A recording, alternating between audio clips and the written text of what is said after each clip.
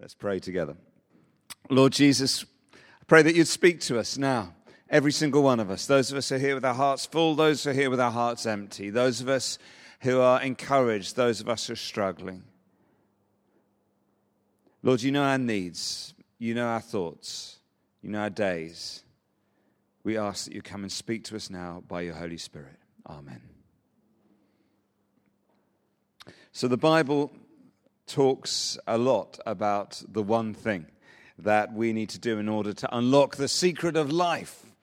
In fact, on 6 different occasions, the Bible says one thing, and this is the second in our series going through these one thing statements. So last week, we thought about the priority of prayer.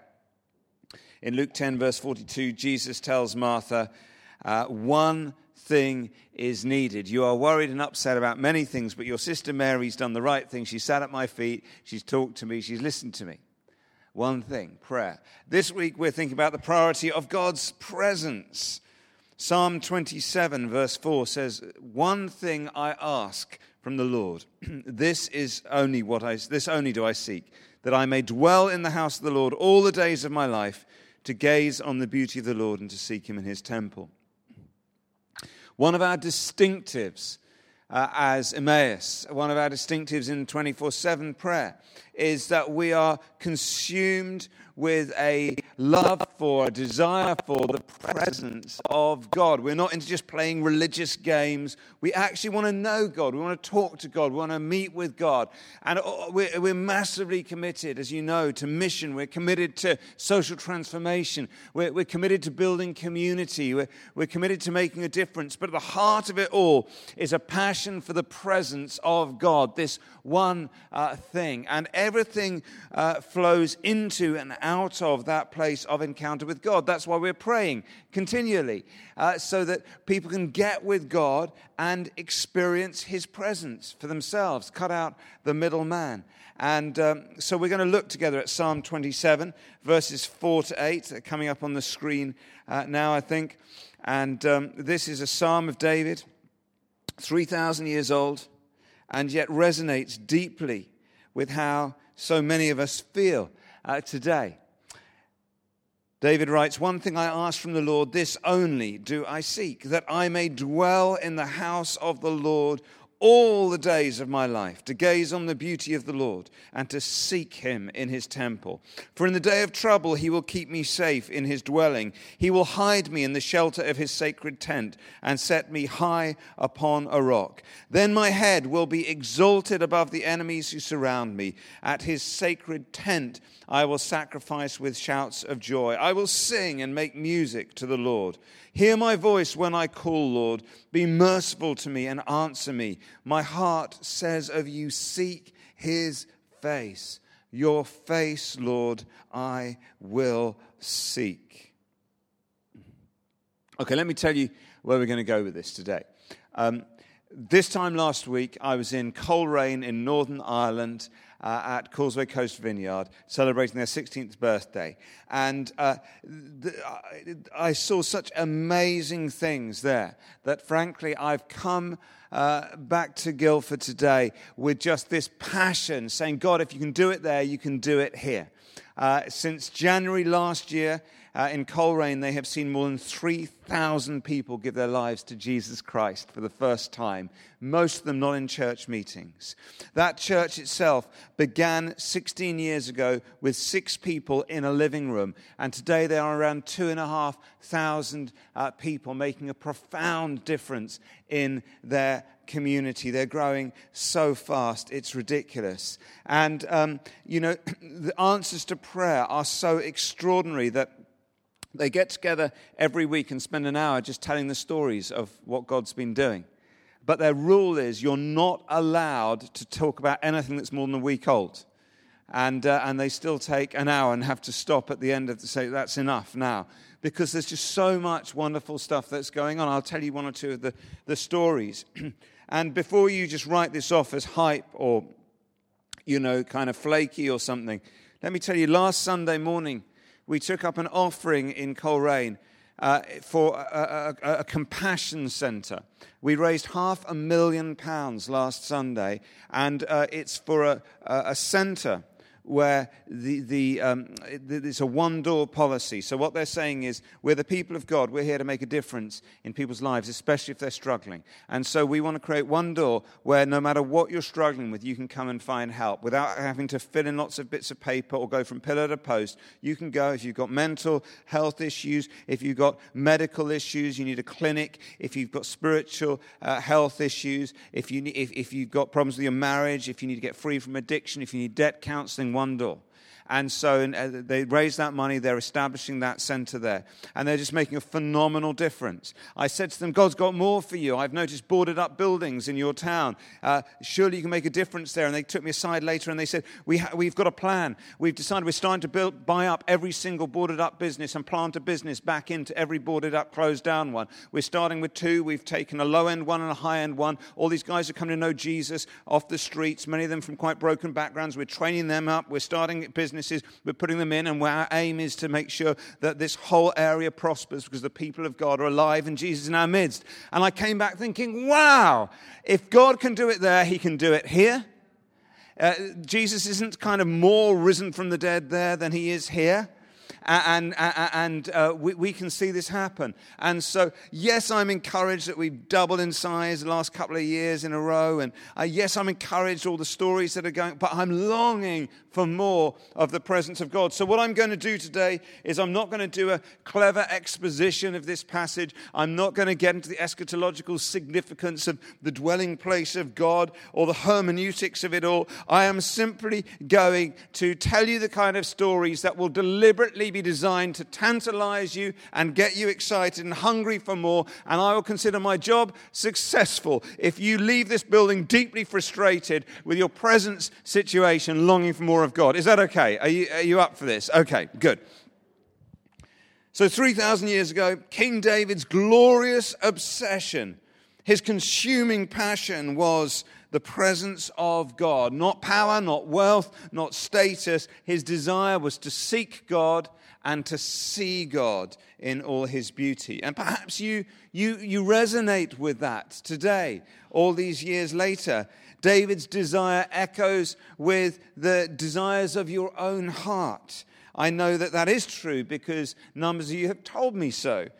Someone emailed me this week and said, every week at Emmaus, I am being slammed by the Holy Spirit. Just what I've been longing for. Someone else said, I feel like I'm coming awake spiritually. Someone told me recently, I feel that I'm hungrier than ever before to really know God. Someone said, when the worship starts, I feel the hairs stand up on the back of my neck. Someone else said, I feel like I'm hearing God for the first time in my life. There's someone on our Alpha at the moment who, 2 weeks ago, we had the session on Why Did Jesus Die? Hannah McVeigh spoke brilliantly. And this woman came in struggling with questions around that. But as Hannah explained it, as the discussion groups happened, the lights just went on for this woman. And she said, it makes sense. I get it. And we're watching someone just coming alive with the excitement of all the possibilities of faith. And I want to show you a story about the power of the presence of God. This is a story that we recorded in Madrid, in Spain, last October. And it's 2 of our friends, one of them speaking Spanish, the other translating in English. American, actually, as you're here. And this video, we popped it up online, and it's been viewed more than 40,000 times already. It's the most extraordinary testimony. So take a look at the screens and watch this. Oh, sorry. Can I just get go? Nope, sorry. You missed your opportunity. I'm going to see what's up there. You ready? Yeah. Hey. Hey, I'm Jazz, My name is Itiel and we're here in Spain. y estamos alucinando con lo que Dios está haciendo en España. We're so excited about what God is doing in Spain. Durante mucho tiempo hemos escuchado historias de lo que Dios ha hecho en otros países. During many years, we heard about what God was doing in other countries. Hemos escuchado cómo Dios se ha aparecido en sueños a los musulmanes. We've heard about how God has showed up in dreams with Muslims. Pero no estábamos listos para pensar que eso podía ocurrir en España. But we weren't prepared to see that was going to start happening here in Y esta Spain. historia es una historia real And this story is a real de story un hombre que se llama Fernando, of a man, his name is Fernando, al cual bauticé la semana who pasada. I baptized last week. Su historia comienza más o menos hace 3 años, His story starts about 3 years ago cuando su mujer consigue una Biblia, when his wife gets a Bible. está leyéndola en la cocina She's reading it in the y kitchen. lee las letras rojas She reads all the red letters. y tiene una convicción de pecado, And she has a conviction of her de que sin. necesita un salvador. That she needs a savior. Ella está sola ahí, She's by herself in the se kitchen. arrodilla en la cocina She gets on her y knees entrega su vida a and Jesús. she gives her life to Jesus. Sale a la calle en busca de una iglesia She goes out onto the street looking for a church. y encuentra la nuestra. And she finds our church. Y celebramos el momento.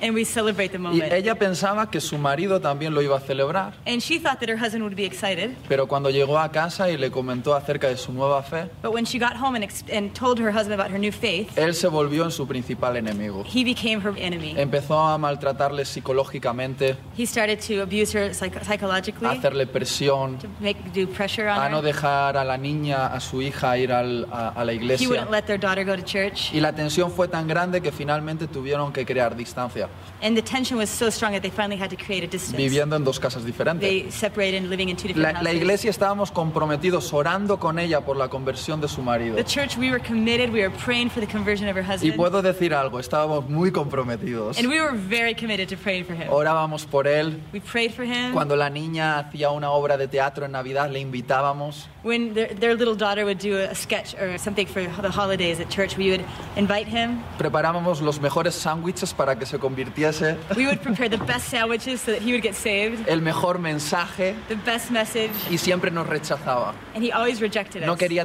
tener nada que ver con el He cristianismo. didn't want to have anything to do with Era Christianity. violento, era agresivo. He was aggressive and violent. Y de repente, hace 3 meses, And about 3 months en ago, una reunión no in evangelística, a non-evangelistic meeting, veo que entra por la puerta, I see him come into the building. está toda la reunión llorando. He's sitting in the whole meeting just crying. Y cuando termina la predicación sale el llamado llorando. And when the message is done, he comes forward to the altar call Y entrega crying. su vida a Jesús. He gives his life to Jesus. Yo no me lo podía creer. I couldn't believe it. Me acerqué a él después de la reunión I came up close to him after the meeting. y le pregunté, pero ¿cómo es posible que estés hoy aquí? I said, how is it possible that you're here today? Todos estos años detrás de ti para que entregases tu vida a Jesús. All these years we were chasing behind you, trying to get you to give your life to Y hoy Jesus. que nadie te invita, estás aquí. And no one's invited you, and here you are today. Y el hombre con su carácter And the man with his personality and his me strong dice, personality, dímelo tú, he says, why don't you tell me? tú sabes muy bien. You know why I'm here. Y digo, yo no tengo ni idea, no sé a qué te I refieres. said, I don't know. I don't know what you're talking about. Dice, seguro que alguno de vosotros me lo ha enviado. He said, I know that one of you sent him to me. Y yo estaba así, digo, no tengo ni idea de lo que me estás hablando. And I said, I have no idea what you're talking about. Y me dice, lo sabes muy bien. He says, you know very well. Y dice, a ver, explícamelo, le dije. And I said, explain this to me. Dije, pues entré a mi casa, He said, well, I went into my house, abrí la puerta del salón opened the door to the living y room, de repente estaba ahí. and suddenly he was there. Digo, ¿pero quién estaba ahí? And I said, who was there? He ¡Jesús! said, Jesus. Jesús estaba ahí, Jesus was there. con los brazos abiertos, With open arms, sonriéndome. smiling. Y me dice, Fernando, And he says, Fernando, te amo, I love you. ven a mí. Come to me. Pero tenía tanto miedo But I was so scared que salió corriendo de casa, that he ran out, se fue a un supermercado went to a y supermarket, compró una Biblia, and he bought a Bible así de gorda, this big, con dibujos de todo tipo, with all these different types of drawings. porque no quería entrar en casa sin una Biblia por si acaso. Because he didn't want to go into his house without a Bible just in case. Abre la puerta, mira, He opens the door, y looks dice, in, ¿estás todavía he ahí? says, are you still there? Y durante una semana And for a whole la week, presencia de Jesús estuvo en esa casa. the presence of God was in that, Por in that momentos. house. Different moments. Él me dice que por las noches sentía como Jesús le tocaba la cara. At night, he says that he felt like somebody was stroking his face. Y toda la agresividad, And all the aggression, toda la violencia, all the violence, todo el rechazo all the rejection fue cambiado por el amor de Dios was changed by the love of en God un deseo in one de desire rendirse a sus pies. of giving his life to God. Vino a la iglesia Came to y la church, semana pasada le bautizamos. and last week we baptized Es un him. hombre nuevo. New Ha man. dejado el alcohol, He's stopped ha drinking. dejado su vieja vida. He's stopped his old Y lifestyle. él dice, And he says, estoy aquí por la presencia que me vino a buscar. I'm here because of the presence that came and found me. Eso está pasando en España. That's happening here in Spain. Entonces yo creo que Dios tiene su mirada puesta en So I España. think God has his eyes on Spain. ¿Otra historia? Otra historia. Bueno, esta es de un amigo.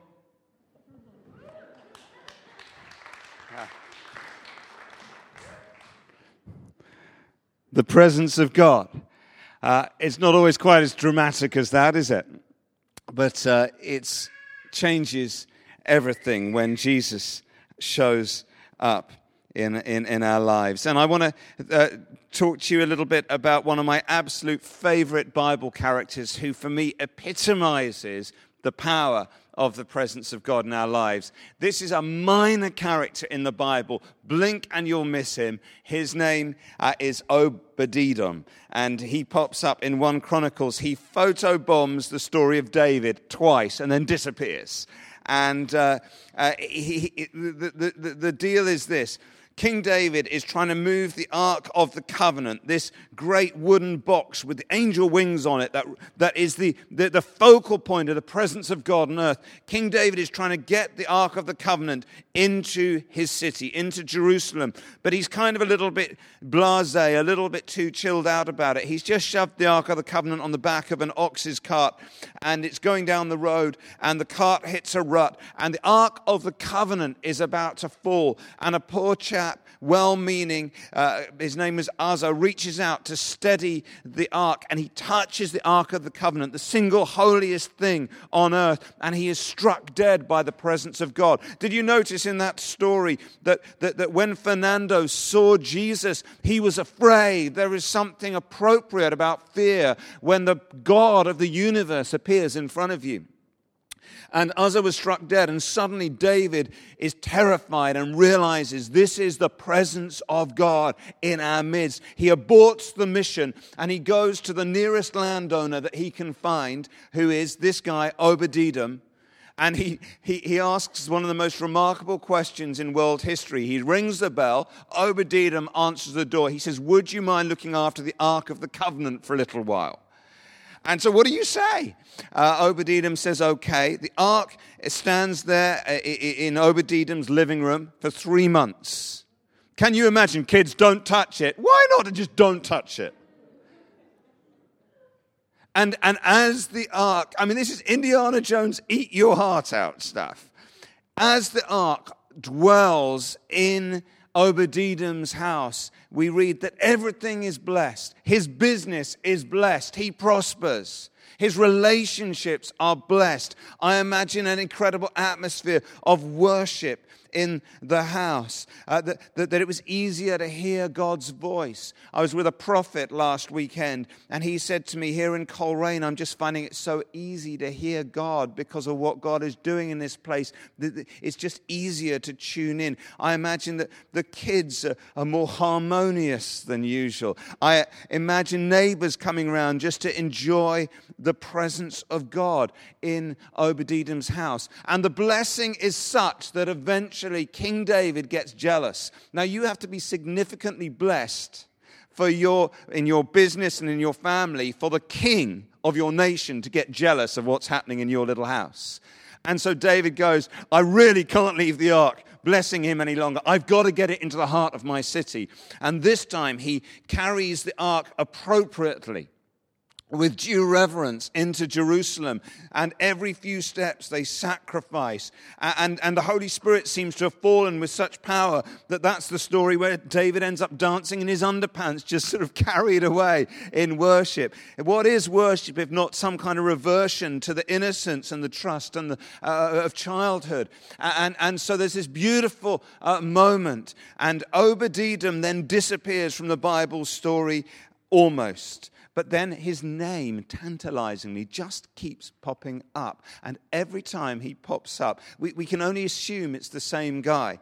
But it's just fascinating to see what happens after Obed-Edom has housed the presence of God. First of all, in 1 Chronicles 15, we hear that there's a temple porter, a doorman in the temple called Obed-Edom. And then we hear that there's a singer in the temple worship band appointed by the Levites called Obed-Edom. And then we hear that there's a treasurer in the temple called Obed-Edom. And so if we're right in assuming it's the same guy, what is going on where a man whose business is so successful, the king of his nation, has been provoked to jealousy?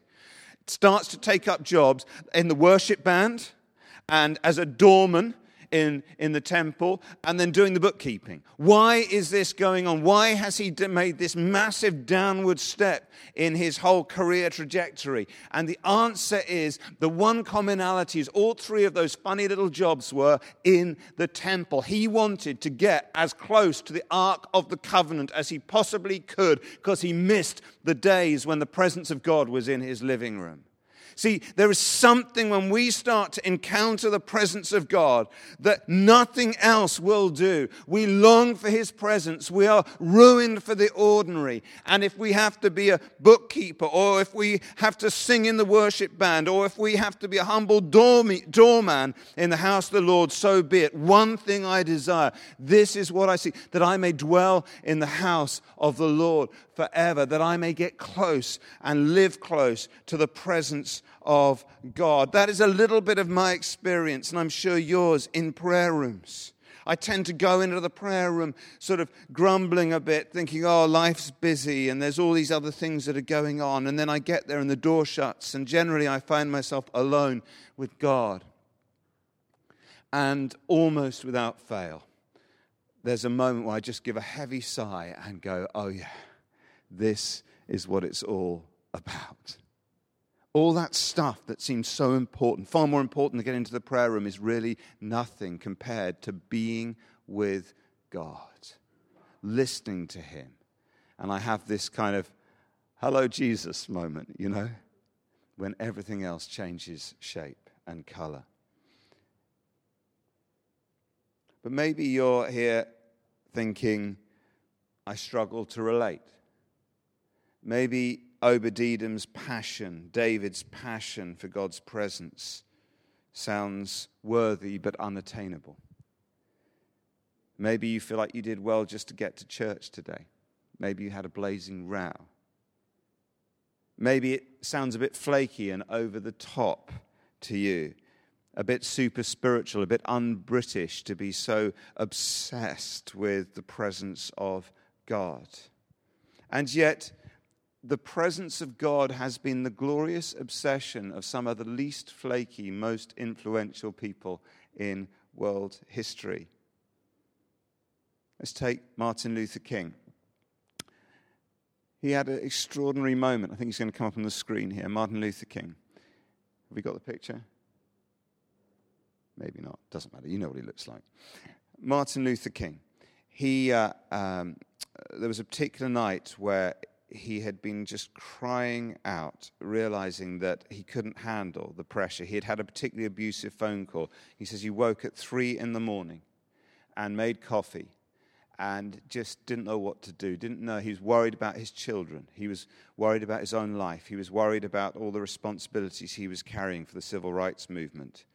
And he admitted later that he prayed, and he said this. He said, Lord, I'm taking a stand for what I believe is right. The people are looking to me for leadership. And if I stand before them without strength and courage, they will falter. I am at the end of my powers. I have nothing left. I can't face it alone. And he later said that at that moment, I experienced the presence of the divine as I had never experienced him before. And his wife would later say that something happened that night that imbued him with the strength, the power, the confidence, and the resolve to walk the path that he did. It was the turning point, alone with his Maker. The presence of God changes everything. I had the privilege a couple of years ago of interviewing Archbishop Desmond Tutu, and one of the questions I asked him was, I said to him, Archbishop, Arch is what you have to call him, Arch, how come, you're quite an old man now and you still have such a fire in your belly? You're still, fighting your fights and speaking out. And how have you kept the fire in your belly all those years? And he did that funny little laugh that he does, and he says, oh, it's through prayer. It's prayer. If I didn't pray, then I couldn't do this. That's what keeps the fire going. It's the presence of God fueling that Nobel Peace Prize winner. Of course, most encounters with God are less dramatic than Obed-Edom with the ark in his living room, or Martin Luther King, or Desmond Tutu. Generally, God speaks to us in the mother tongue of our own particular psychology and circumstance.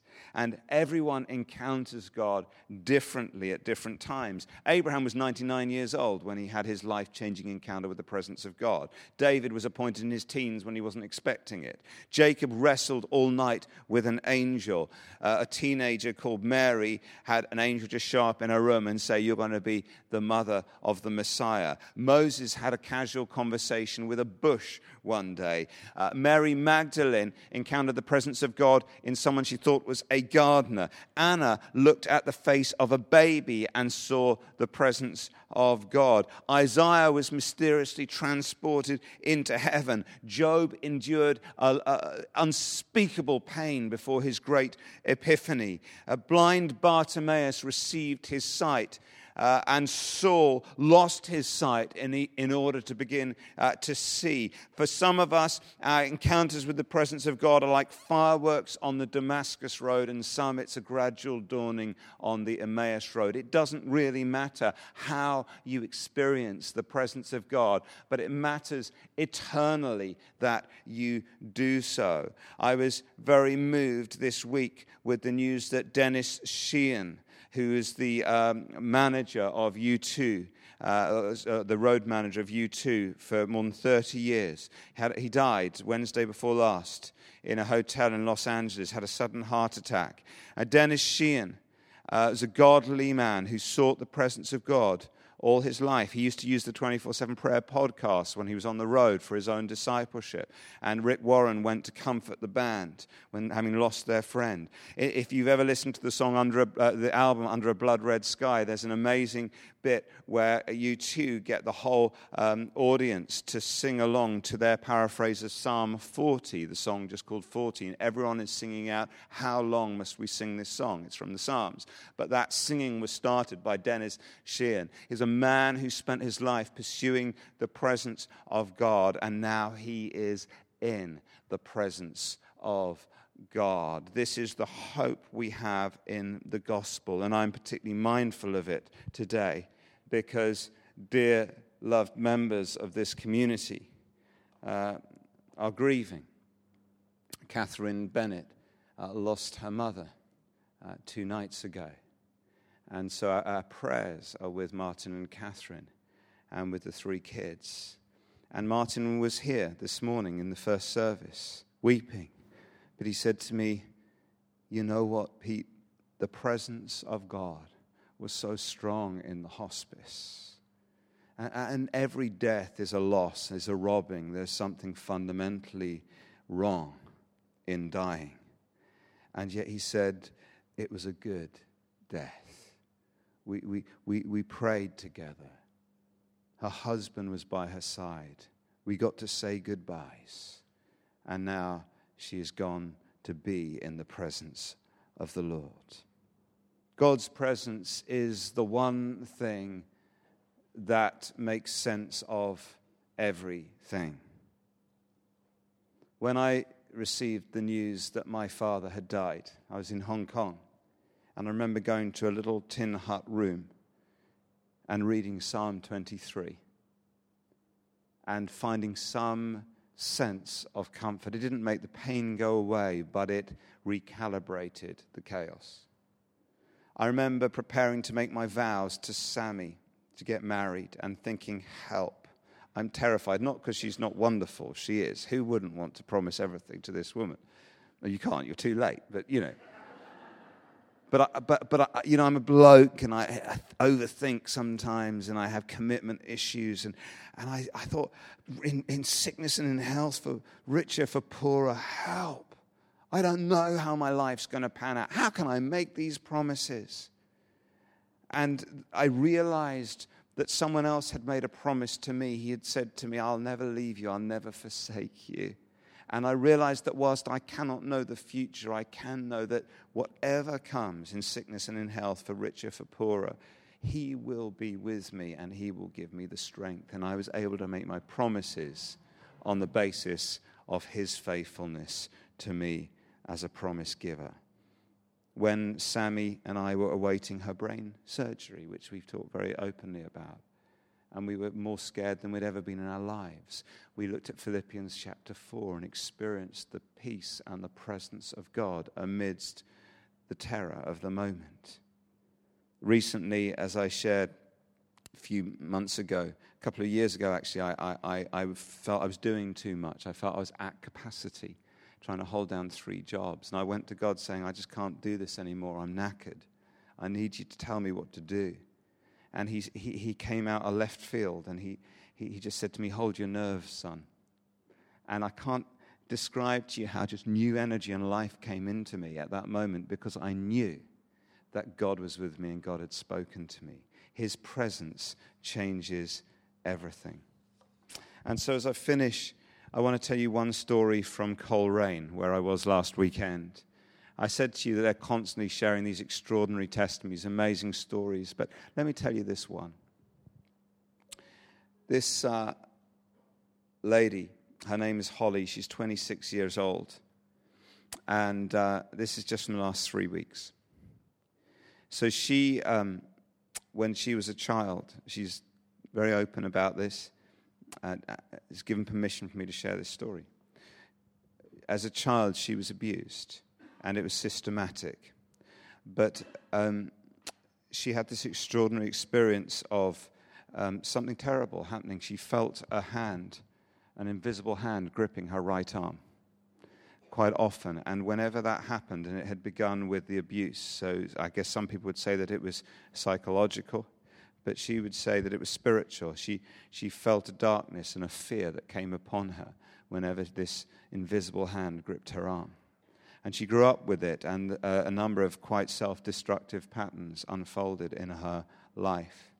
She met a guy called Paul, and they had 3 kids.